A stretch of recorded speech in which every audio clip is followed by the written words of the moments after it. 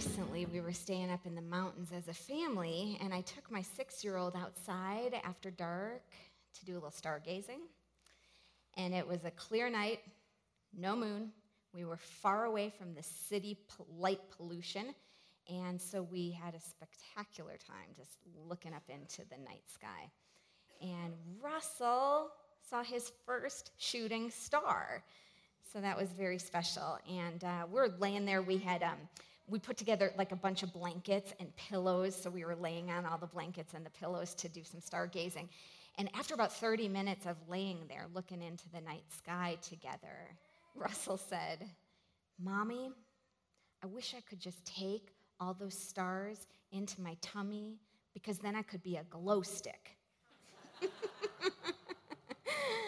So being a pastor, I was like, I wonder if this is like the 6-year-old's version of what, Christian mystics talk about as spiritual union.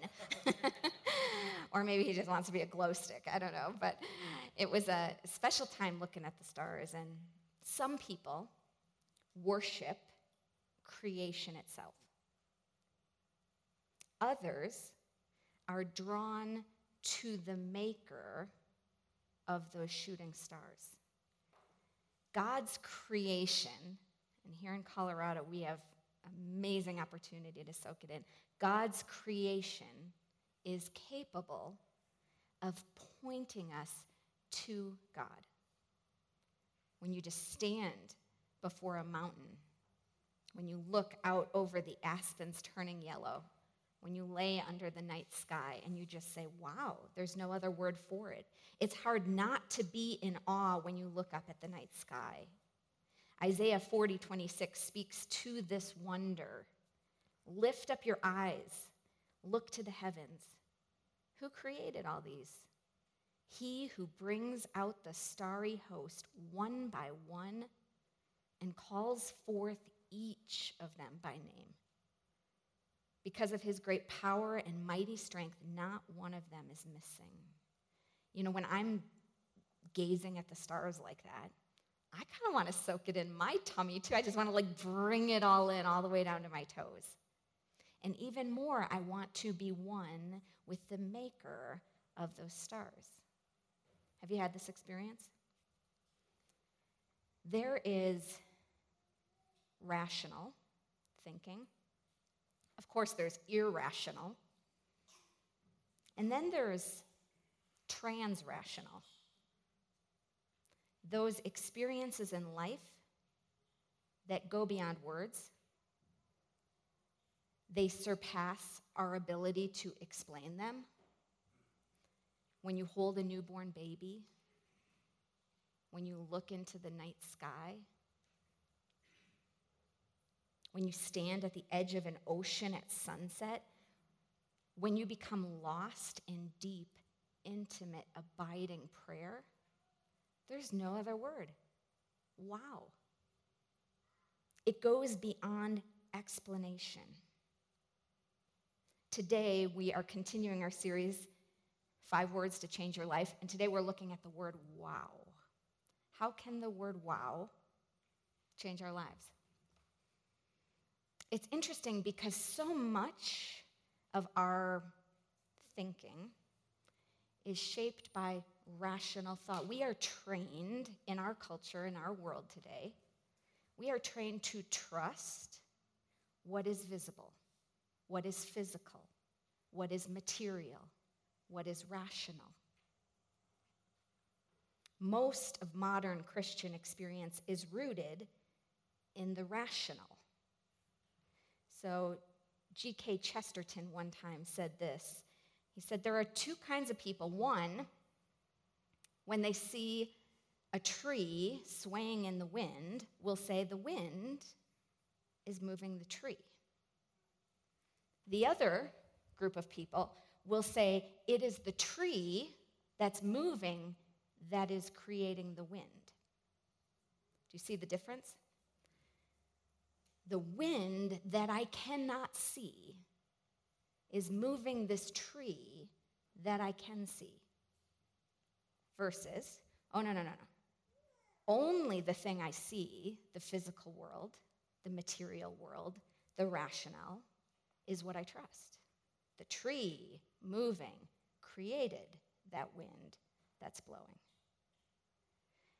Just a moment ago, we were singing together, "Far be it from me to not believe, even when my eyes can't see.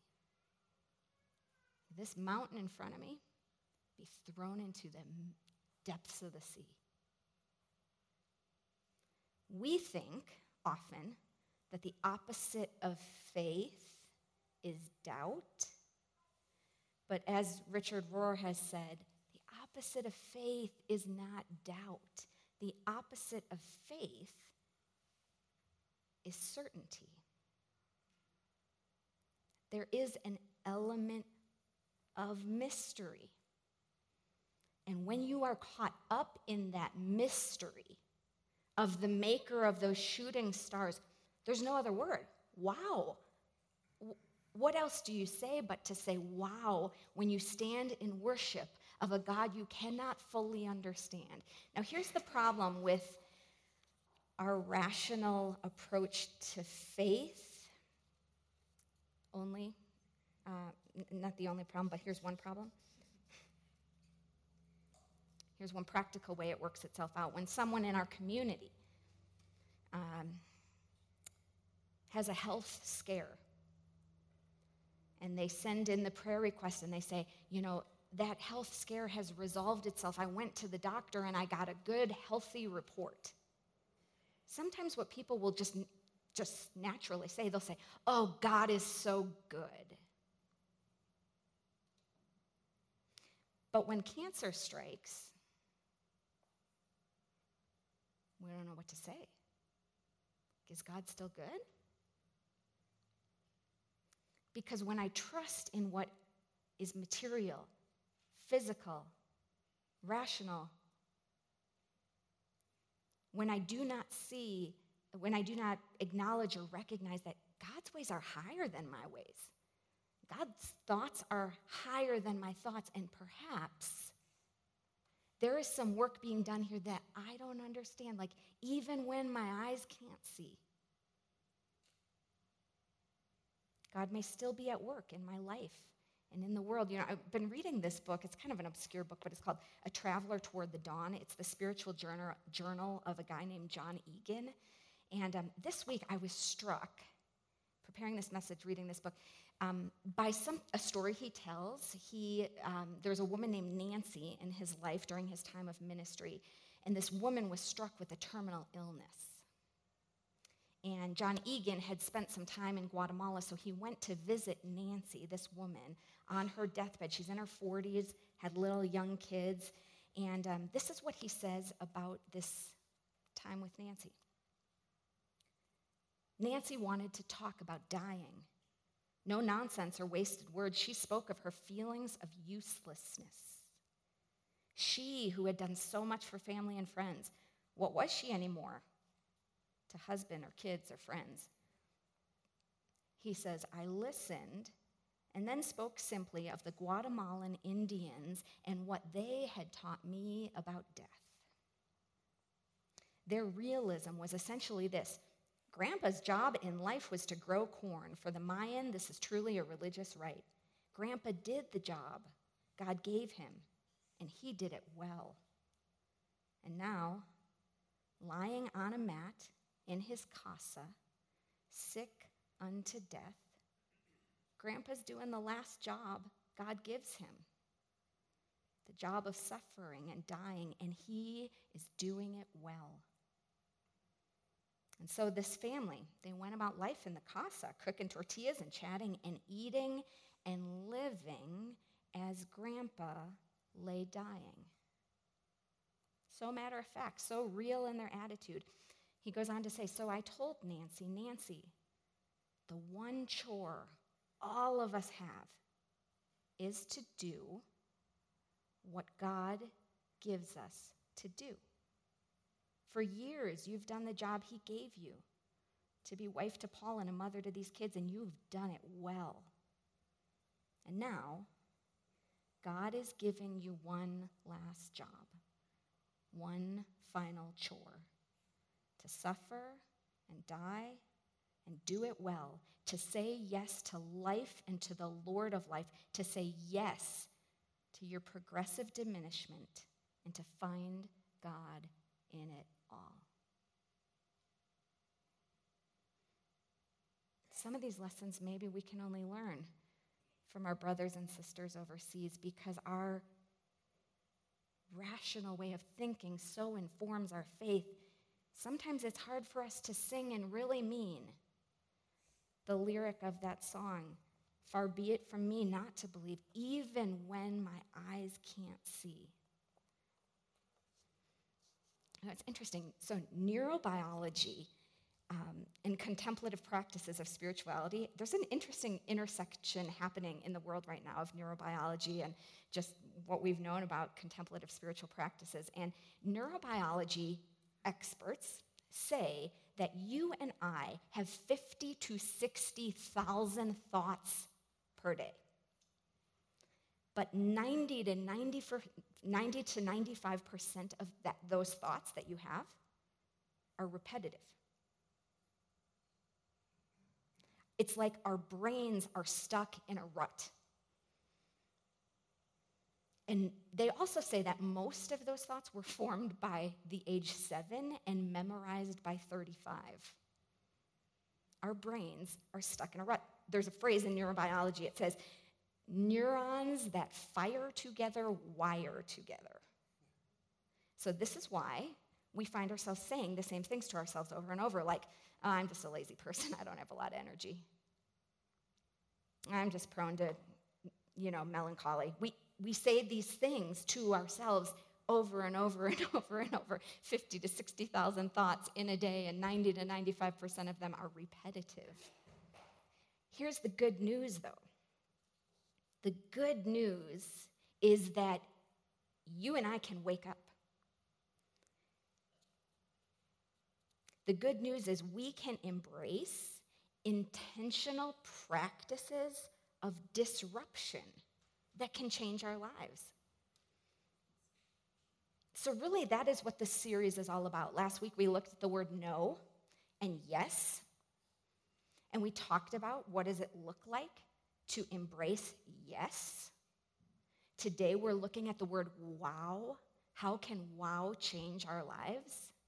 And what this series is really about, it's disrupting our patterns. And so maybe you're a person who never asks for help because you are so self-sufficient, that would look like weakness every time.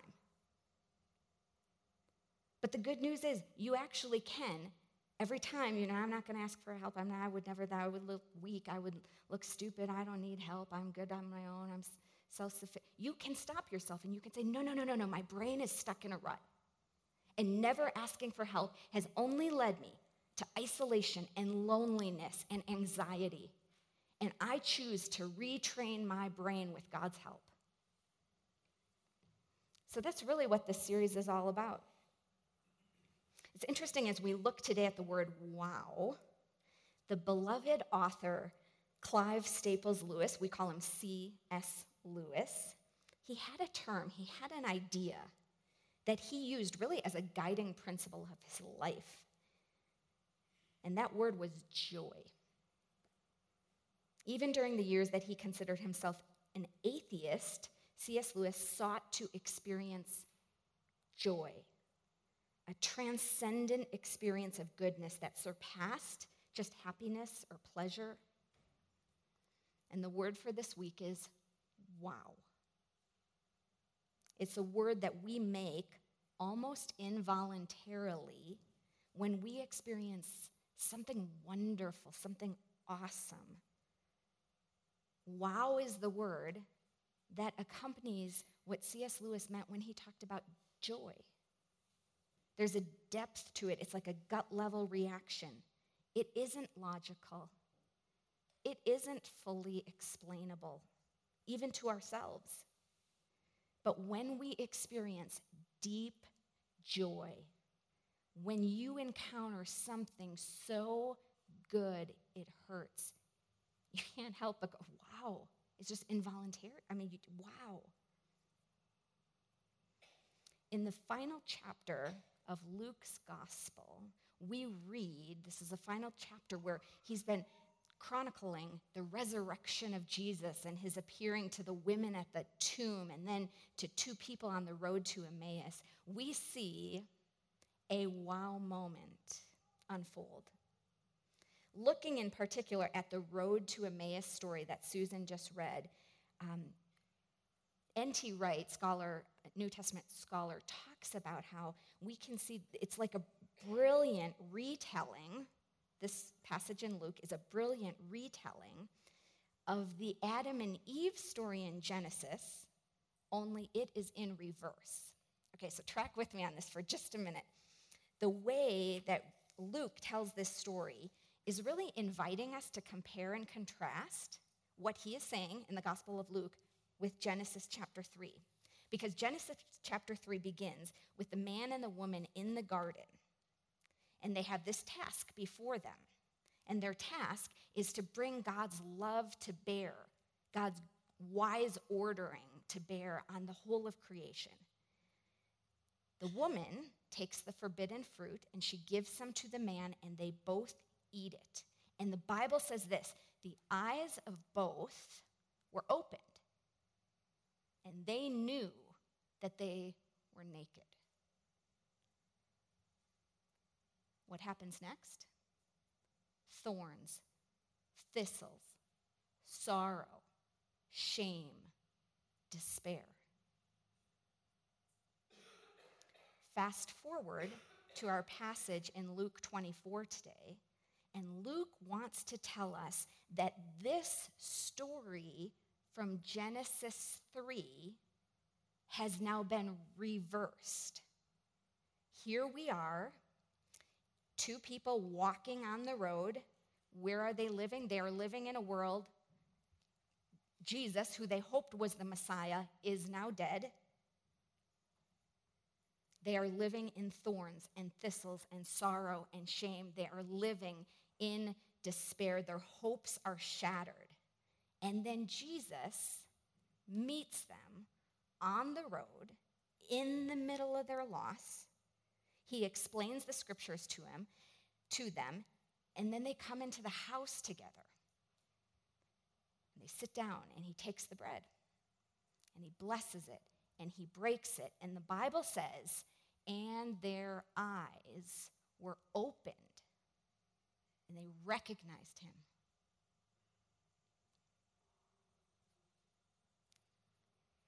New Testament scholar N.T. Wright says the Greek here is very close to the Septuagint of Genesis 3. It is inviting us to see that here in Luke, as was in the very beginning of time, God's image bearers, his people who he created, who were born in love in his image, are being invited to take his forgiving love, his wise ordering to the whole of creation. It is a reversal of the fall. Another commentator, Earl Ellis, points out that here in Luke, this meal, is this interesting to you? It's interesting to me. This meal, this Emmaus meal, is the number 8 meal in the gospel. So the Last Supper was the 7th meal. And he says, why does that matter? Because 7 days of creation, and here we are, this 8th meal at Emmaus is the inauguration of the new kingdom, of the new creation, of the new world order, the reversal of the fall, that we are no longer in exile, shut out of the garden, but now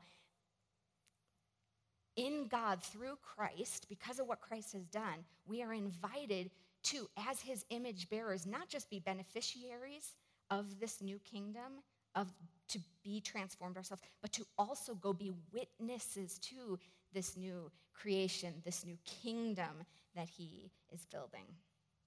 The resurrection of Jesus, it's like the ultimate wow. It's an awesome reversal of sin and death and isolation and exile. And these two people on the road to Emmaus, they see in the breaking of the bread They recognize the risen Christ in their midst. All they can say is, wow. I mean, in fact, listen to their words, their sentiment. This is what they say. Were not our hearts on fire while he talked with us on the road and when he explained the scriptures to us?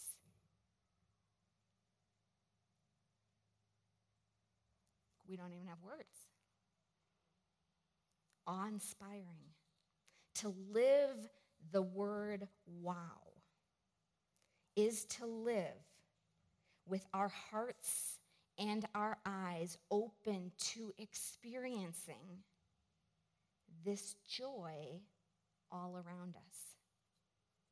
There are moments all around us all the time that can, perhaps should, inspire us to say, wow. Moments that cause us to experience joy, a deep longing to linger and to embrace the terrible, beautiful beauty of the moment. And all of these moments point us to God, who is the source of all good. So what are these moments? Well, we've mentioned some of them. Looking at the stars, standing at the edge of an ocean watching a sunset, holding a newborn baby, when a person first comes to faith in Christ or celebrates 1 year of sobriety, or when you read a novel that deeply moves you, or you experience music from a favorite artist, or you gather around with people you love at a table and the smells and the sounds and the laughter so rich. These are moments of wow. It is the joy of these wow moments that point us to God, who is the source of all that is good. Now, here's the main problem. Yes, moments of wow surround us, but there seem to be two main obstacles to our noticing. Two main things that block our ability to see. It's almost like there's two big rocks in the river blocking the flow. And those two things are this: busyness and control. When I talk to people and listen to people's lives, when I think about my own experience, many of us are so busy we miss wow because we're worshiping at this altar of productivity. We think, if I don't get it all done, I'm going to let some people down. I'm going to miss out on an opportunity. I'm going to fail. And I'm not going to come through for the people I love, so we stay busy with productivity. And the second block to our seeing wow moments all around us is control. It's almost like our heads are like the air traffic control tower at the airport. And here's the thing about the air traffic controller. They exist to be in control. And part of the journey of living a life of worship, a life of wow, living more and more moments in God's presence, part of that journey is descending the 6 inches from my head that always wants to be in control to my heart. And it's not to throw my head under the bus. I still need her. She's going to help me do meal planning for the week. She's going to help me coordinate who's picking the kids up when and where are they going next. She's going to help me get that meeting together and lead that team. And your mind and your brain is going to help you too. But there is a relinquishment. There is a letting go when we surrender to worship, to wow. There is a letting go that happens, that we are not just on the hamster wheel of productivity constantly. And it's interesting how God invites us to live more and more moments in his presence. Have you ever thought about how most trauma in our lives exists in the past or in the future. And the most healing moment is the present. And God's presence is always in the present. So there is a walking in the presence of God invitation. In the present is often where we experience that awe, wonder, wow. Do you remember that movie, The Matrix?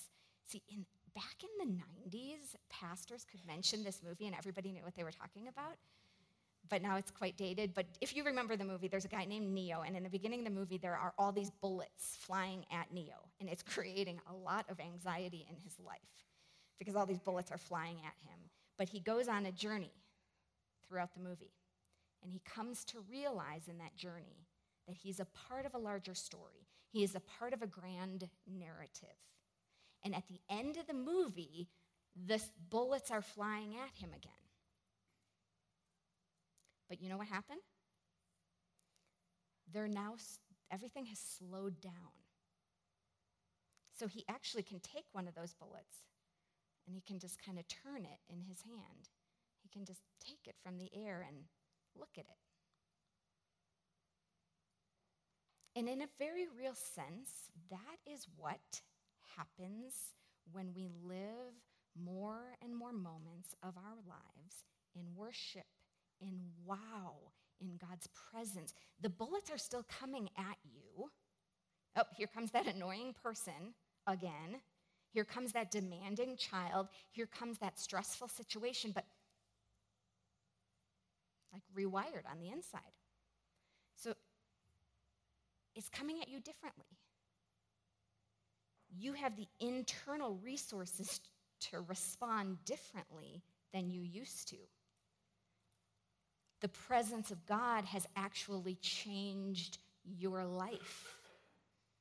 So what used to be a very anxious response, actually, that inner sanctuary that God has been developing in me, it's given me the ability to be calm when I used to be anxious. It's given me the ability to forgive when I used to hold a grudge. It's given me the ability to respond with patience when I used to get angry very quickly. Things slow down, coming at you differently. The presence of God has changed you. And I think for most of us, in the early stages of following Christ, and also every single time we try to go deeper in our faith, when we have a desire to go deeper in our faith, at the beginning and anytime you want to go deeper, we need tools, like practical tools. We need an acronym for prayer. We need a how to study the Bible. We need a structured format. We need to be at church every single Sunday to be filled up. We need to download those sermons. We need these tools, both in the beginning and every time we attempt to go deeper. But it's interesting how the tools change over time in our lives. Teresa of Avila, Christian mystic, talks about how in the beginning of contemplative practices, it's like you have two big empty buckets, and you are taking those buckets down to the river and you're filling them up with water, and they are full to overflowing. And then they get depleted, and then you take them back down to the river and you fill them up. But she says over time what happens is you come to realize that the fountain is within. Meaning that what the father said to the oldest son in the story of the prodigal son is true for you. What the father said to the eldest son is, everything I have, it's already yours. So you no longer need the tools in the same way, because you realize that flow, that river, that stream that you've been going back for more, it's actually within. It is not you, but it is Christ in you, the hope of glory. Which means you can be anywhere. You can be sitting quietly before a mountain. You can have bullets, metaphorically flying at you. You can be anywhere because you have learned that the inner sanctuary of your soul can be standing in wow, can be standing in worship anywhere, anytime, all the time. So you no longer need those tools in the same way. And you return to them as you desire to go deeper. You return to different ones as you desire to go deeper. But this week, as I was preparing this message, I heard a song. First time I heard it, you may have heard it before, but heard a song. It really spoke to me in preparing this message. It's so much so that, I kid you not, I have listened to the song well over a dozen times this week. And so on Tuesday, I emailed Charlie and Mike, and I was like, hey, you guys, do you think we could do this song on Sunday? And so you guys, Charlie had an especially full week. And he really should have said no to preparing this song. He had never heard before either. But the thing is last Sunday he heard Tim do a sermon on the word yes. So he said yes. So we are going to hear this song now. And my hope and my prayer as we come to the table is that we might embrace wow, that we might live more and more of our moments in the awe and the wonder of the God who has loved you, gave himself for you, whose hand you can hold walking through every moment of every day. My hope and prayer is that this song might lead us more into that posture of wow this week. So let's take a listen.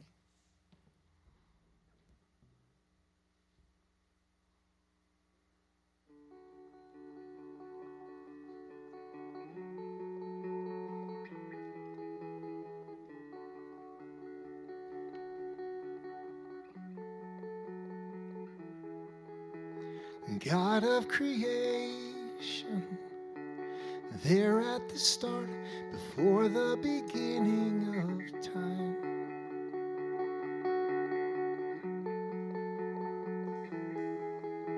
With no point of reference, you spoke to the dark and fleshed out the wonder of light.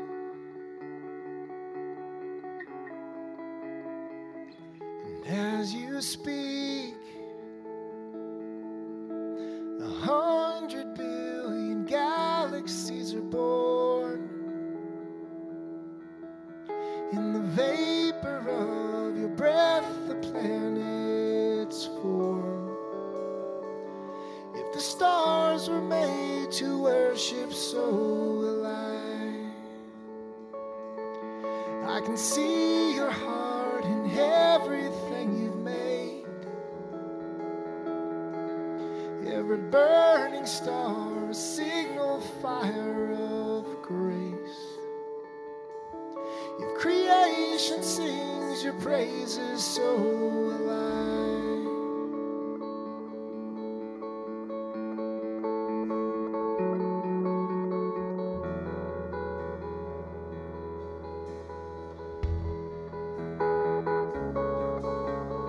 God of your promise, you don't speak in vain, no syllable empty or void.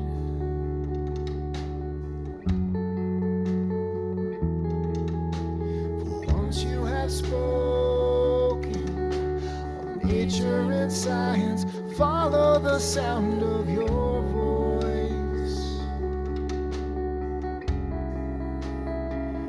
And as you speak, 100 billion creatures catch your breath, evolving in pursuit of what you said.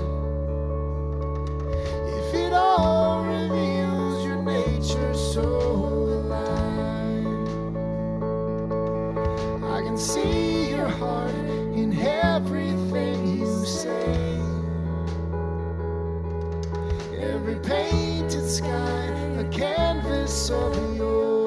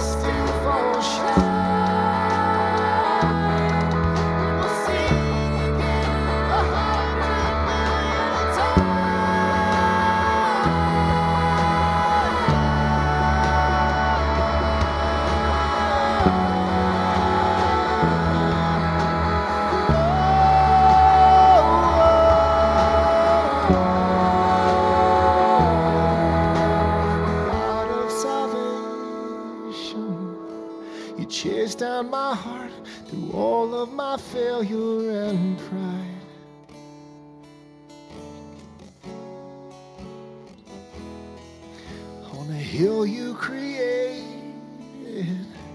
the light of the world, abandoned in darkness to die.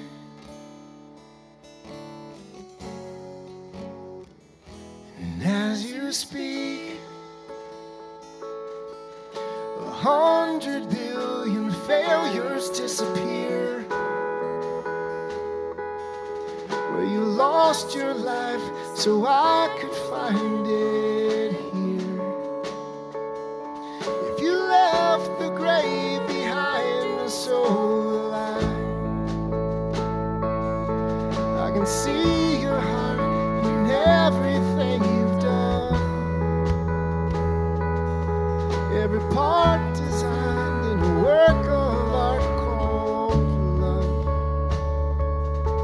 If you gladly chose surrender, so alive,